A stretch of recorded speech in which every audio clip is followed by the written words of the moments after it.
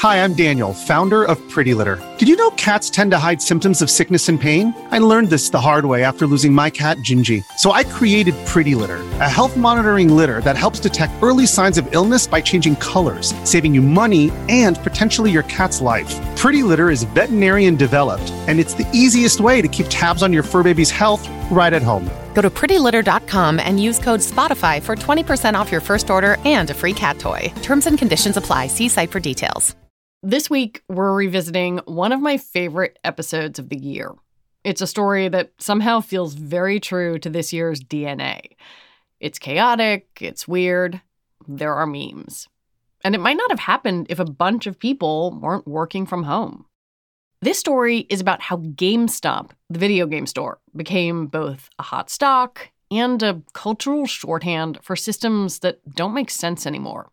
We made this episode back in January when GameStop stock was on a crazy ride thanks to a bunch of investors on Reddit. It seemed like it couldn't last. But now it's November and the ride is still going. And a quick heads up, there is some swearing in this episode.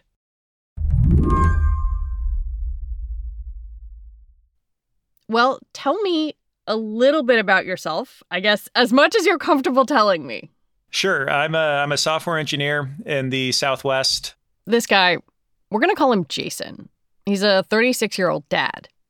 Jason is not his real name, but we agreed to give him a pseudonym because we're talking about a subreddit he's on called Wall Street Bets. A subreddit that is at the center of the chaotic last few days in the stock market. And he didn't really want his employer to know about all of this. I asked him what he thought the first time he went on Wall Street Bets. My impression was that these guys are absolute doofuses and it's hilarious. It's difficult to describe without swearing because they swear about themselves so much. It's okay. It's a podcast. You can swear. Wall Street Bets is like a lot of Reddit in that there are a bunch of people with screen names like Dr. Blunt or My Mom Looks at This. But these people are there to talk about investing, mostly day trading. Okay, well, lately this deep fucking value guy has been posting really in-depth due diligence. Like, this guy clearly knows what he's doing, but also he's called deep fucking value. Like, you get the weirdest dichotomy on there where it's incredibly childish and immature, and you think, well, this might be a really vile place, but then everybody's posting their losses and is very, upbeat about it. What Jason's saying is, it's a community. And this community helped push the stock for GameStop, the video game chain you might remember from the mall, which hasn't even been doing that well. They helped push that stock up more than 600% in 2 weeks. Then it plummeted. All this led to a crazy stock market and a lot of opinions about who should get to trade and why. But back to Jason. After seeing an argument on Wall Street Bets about why this failing company was worth investing in, Jason bought options contracts on some GameStop stock, basically a bet where he'd make money if the stock went up. He says he made enough for a few nice dinners, but probably sold too early to make real money. I wanted to know why a dad with a regular daytime job was caught up in this anyway. It's fun, and I've been locked in my house for a year. I think millennials at this point are dads with jobs who have been locked in their house for a year. We're still the same people. We got through 2008 and we're just trying to stay entertained, and we can't all find PlayStation 5s. So this is another good substitute. They're also kind of sticking it to the man, because in making the price of this stock go up, they cost some very wealthy short sellers, mostly hedge funds, a lot of money. Nobody likes that guy when you're playing craps who's betting against everybody. There's just this natural inclination to be against shorts. Today on the show, how a foul-mouthed group of Redditors pushed GameStop value up $10 billion overnight, captured the internet's attention, and roiled Wall Street. I'm Lizzie O'Leary, and you're listening to What Next TBD, a show about technology, power, and how the future will be determined. And hey, also GameStop. Stick with us.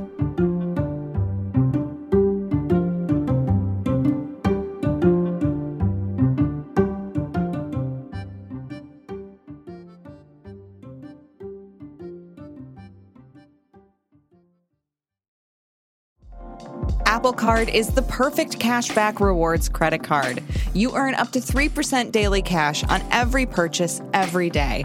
That's 3% on your favorite products at Apple, 2% on all other Apple Card with Apple Pay purchases, and 1% on anything you buy with your titanium Apple Card or virtual card number. Visit apple.co/card calculator to see how much you can earn. Apple Card issued by Goldman Sachs Bank, USA, Salt Lake City branch. Subject to credit approval. Terms apply. This whole crazy story starts on Reddit, the Wall Street Bets subreddit, where Jason got his investment advice. It started in 2012 and now has 3.4 million members. And as the frenzy around GameStop moved from the fringes to mainstream news, everyone has wanted to talk about it. It even came up in the White House briefing. Our team is, of course, our economic team, including Secretary Yellen and others, are monitoring the situation. It's a good reminder, though. But I wanted to go back to the beginning to talk to someone who's been watching Wall Street Bets for a long time. I probably started noticing in 2017, 2018. This is Brandon Kutchkoden. He's a reporter for Bloomberg News. And he started to notice that in between the trash talk and the memes, people on Wall Street Bets were posting sophisticated stuff. Yeah, these were just individual investors, but they were sharp.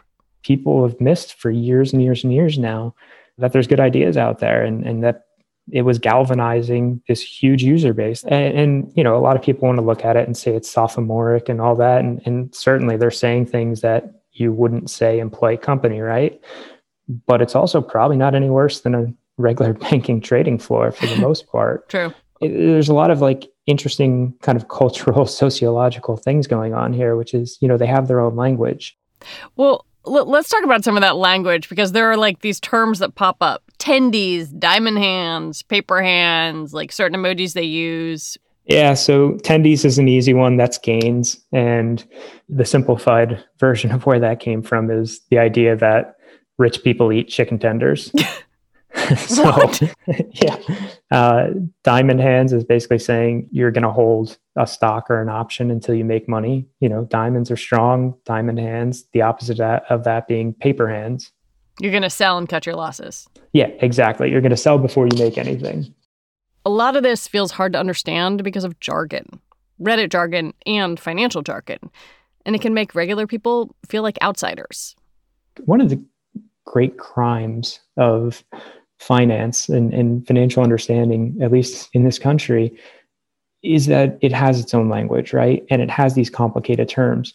The concepts themselves aren't all that complicated. And so it makes you wonder if, like, the reason we talk about finance and markets in these weird terms that don't have meaning to most people is to keep most people in the dark. I want to go back to March of 2019, and there's this post called the GameStop Investment Thesis. And it sort of lays out some of the reasons why GameStop went on this crazy ride. Can you talk me through some of the reasoning behind this investment thesis? Yeah, I mean, it was a classic value thesis. And whoever this is looked and basically said this, that the company was treated as if it was already going bankrupt. But if you just look and you see how much cash the company had on hand, it wasn't the case. This person looked and they said, like, no, this is overdone. Like, this isn't, there's going to be some sort of bounce back.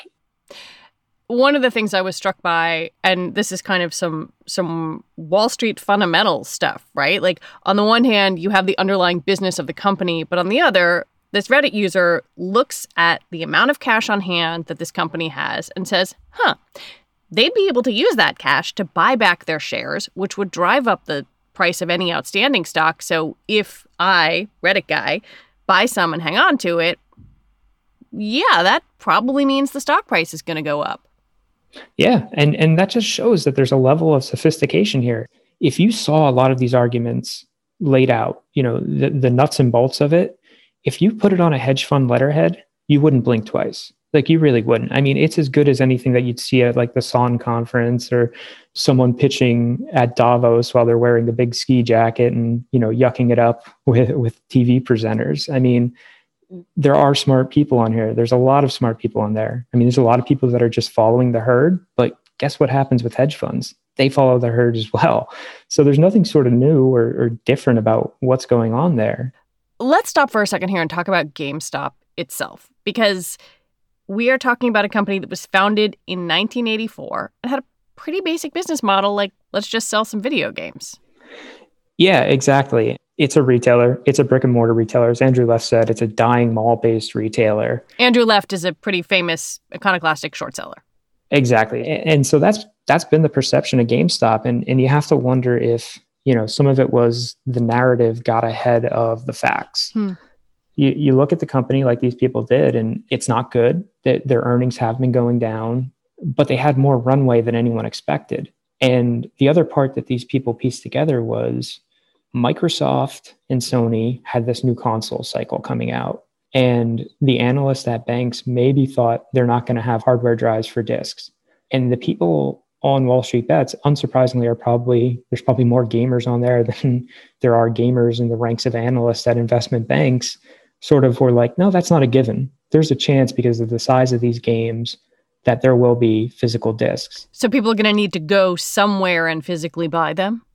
Exactly. And the other part of that, that's connected is Sony and Microsoft, you would presume, want more retailers than less. They don't want to just be beholden to only Target, only Walmart to sell these things. And so the idea that maybe there's some ways that Microsoft or Sony could sort of help keep GameStop afloat, not through direct intervention or anything, but just through their own, supply chain, if you will. And these people realized that, and they were correct. It turned out there were drives for discs when the new systems came out. We know that now. But of course, this conversation was happening in March 2019. Back then, the original thesis, the GameStop investment thesis, didn't get too much support on the subreddit. The top comments are all pretty much just personal insults about the poster's mom. But about 6 months later, things got more serious. Scion Asset Management, a fund run by Michael Burry, revealed that it was pursuing the same strategy. And if that name, Michael Burry, is familiar, that's because Burry was played by Christian Bale in The Big Short. On Wall Street Bets, they don't even refer to Burry as most of the time. They just refer to him, well, if Christian Bale is doing it. Oh, my God. And remember, he started his stock trading career on the internet, on MSN message boards. And that's how he got noticed. And so what starts to happen then? It was a good thing to know. It gave some people confidence. And it wasn't until later in 2019 that this guy with the name Deep Fucking Value showed the goods. He showed he was invested $50,000 in options that he had already doubled to 114 or something like that thousand. And he was basically saying, you're not going to lose on this. That started getting more and more people. And then the stock, again, it went up, still going sideways, crashed during the pandemic like everything else. And it's around then that it clicked with people that there's also all this short interest in the stock. And that if the value thesis is right, there's also this sort of rocket fuel underneath it. If the company does survive, which the shorts didn't think it would, that at some point the shorts were going to have to cover themselves, and that was going to send the stock way, way, way, way up. When we come back, the rocket fuel.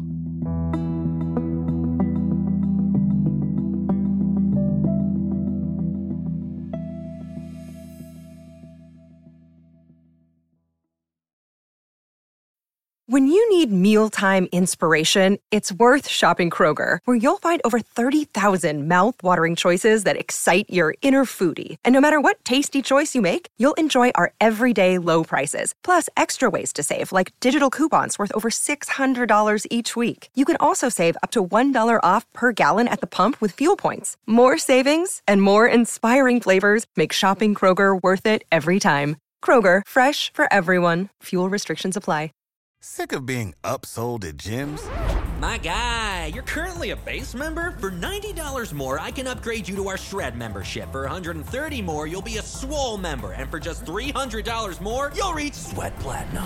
At Planet Fitness, you'll get energy without the upsell. Never pushy, always free fitness training and equipment for every workout. It's fitness that fits your budget.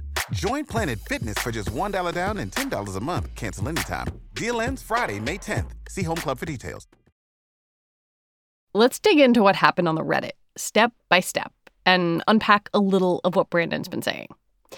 The Redditors, like Deep Fucking Value, were all in on GameStop. They made a lot of bets that there was something about GameStop that was more valuable than the market was currently able to see. But at the same time, other people, powerful people, were betting against GameStop. Hedge funds and big Wall Street investors were shorting the stock. When you short a stock, you borrow shares at one price, sell them into the market, and agree to buy them back. If the price goes down, you make money on the difference. But there's a catch. If the stock goes up, it's the financial equivalent of getting caught with your pants down, because you have to buy the stock back at the high price and lose your money. And the Redditors realized that if they bought enough GameStop stock, that is exactly what would happen to the short-selling hedge funds. The price would go up, the big guys would lose money, and the internet investors would win. It's called a short squeeze. If you were a Redditor, you were delighted. It's the perfect storm. It's everything that you're looking for as an investor. If this is the way you invest, you can't hope for any more than this. And so the folks on Wall Street Bets went for it.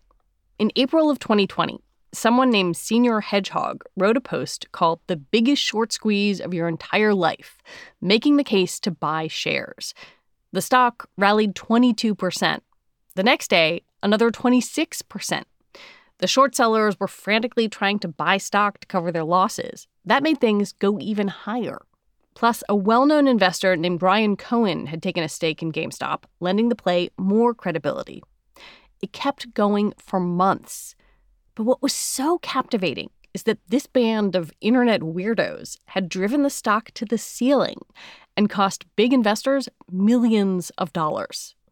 You wrote this phrase that I think gets at why this story is so interesting. It was at that point, and I'm quoting, that the value trade thesis and the idea of forming an unofficial cooperative to swarm the stock coalesced into what would eventually push the shares to the promised land, a chance to inflict pain against Wall Street.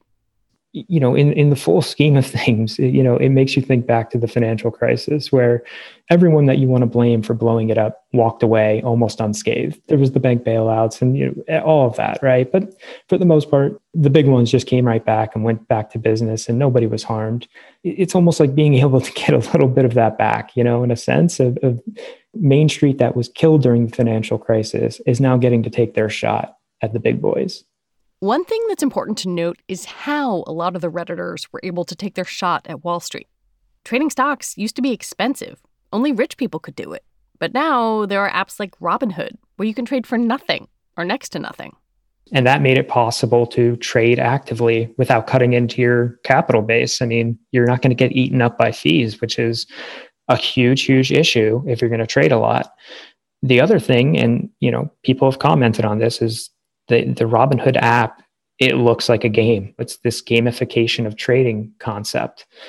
I think that brought in people who weren't the sophisticated traders for the most part. I don't think anyone that you see doing like the value theses on here needed Robinhood to look like a game to be drawn in. And to be fair, most of them that are sophisticated aren't using Robinhood.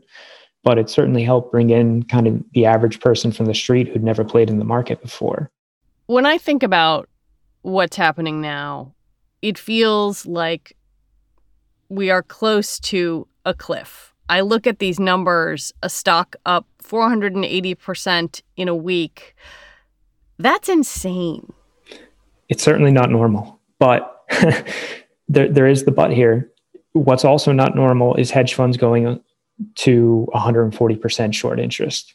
We can look at the Wall Street Bets angle and we can look at the stock price and say, oh, that's crazy. That's, how can people do this? I would say flip it around. How could the hedge funds go 140% short? Like how the craziness in this whole thing, it didn't start with Reddit. It absolutely didn't start with Reddit. It started with the hedge funds taking this too far. Too many people went into this trade and the short interest data bears that out. Before I came in to talk to you, I read an op-ed sort of hand-wringing about this from Arthur Levitt, the former chair of the Securities and Exchange Commission, who is basically about as establishment as you can get. saying, this is a bad idea. People are getting carried away. They're treating this like a game. We need to think about regulating or tackling misinformation. Do you think that's a good idea, or do you think that's something that's actually going to happen?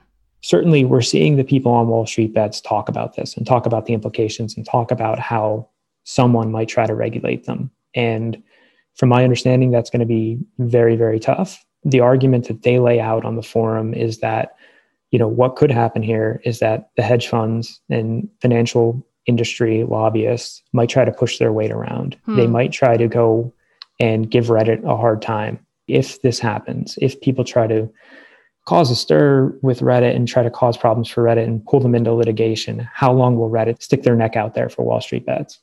Now things have gotten dicey. GameStop shares fell dramatically.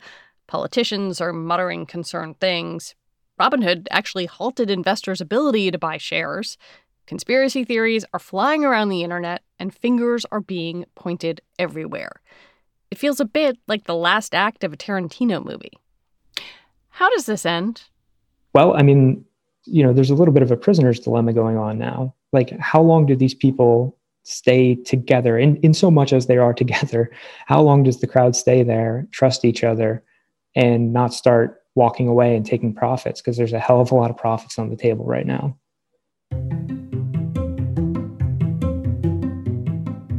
So it's going to happen when individuals start deciding, like, okay, I've made enough. And then you're going to see everyone rush for the gates.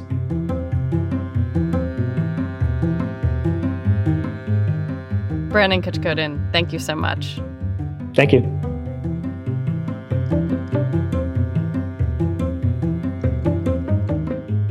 Brandon Kutch-Koden reports for Bloomberg News. A few updates since this episode aired.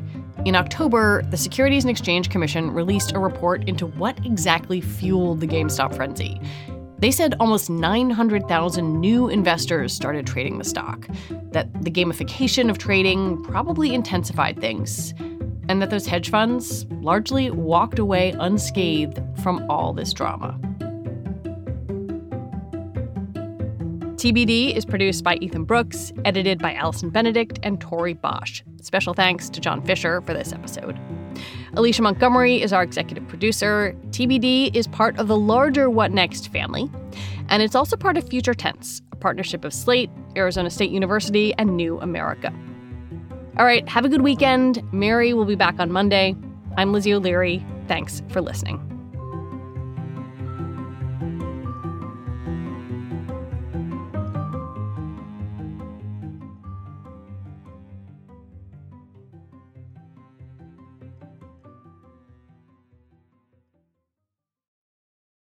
With the Lucky Land Slots, you can get lucky just about anywhere. This is your captain speaking. We've got clear runway and the weather's fine, but we're just going to circle up here a while and get lucky. No, nothing like that. It's just these cash prizes add up quick. So I suggest you sit back, keep your tray table upright, and start getting lucky. Play for free at LuckyLandSlots.com. Are you feeling lucky? No purchase necessary. Void where prohibited by law. 18+ terms and conditions apply. See website for details. Hi, this is Dahlia Lithwick, host of Slate's legal podcast, Amicus. If you're listening to this show, you might be interested in Amicus's live show that we're hosting in Washington, D.C. on Tuesday, May the 14th. My colleague, Mark Joseph Stern, and I will be talking to some amazing guests, including Sherrilyn Ifill and a sitting state Supreme Court justice, all about how originalism, a relatively recently invented way of interpreting the Constitution, has taken over the Supreme Court and radically reshaped the law. It's been doctrinal rocket fuel for the conservative legal movement and facilitated the rolling back of abortion rights, the expansion of gun rights, and the obliteration of the separation of church and state. And as another wildly consequential Supreme Court term careers to its end, the court's originalists are on a tear. But there's something you can do about it, and we hope you'll join us in D.C. on May 14th to explore the possible pathways out of the current situation. Go to slate.com/amicuslive for tickets.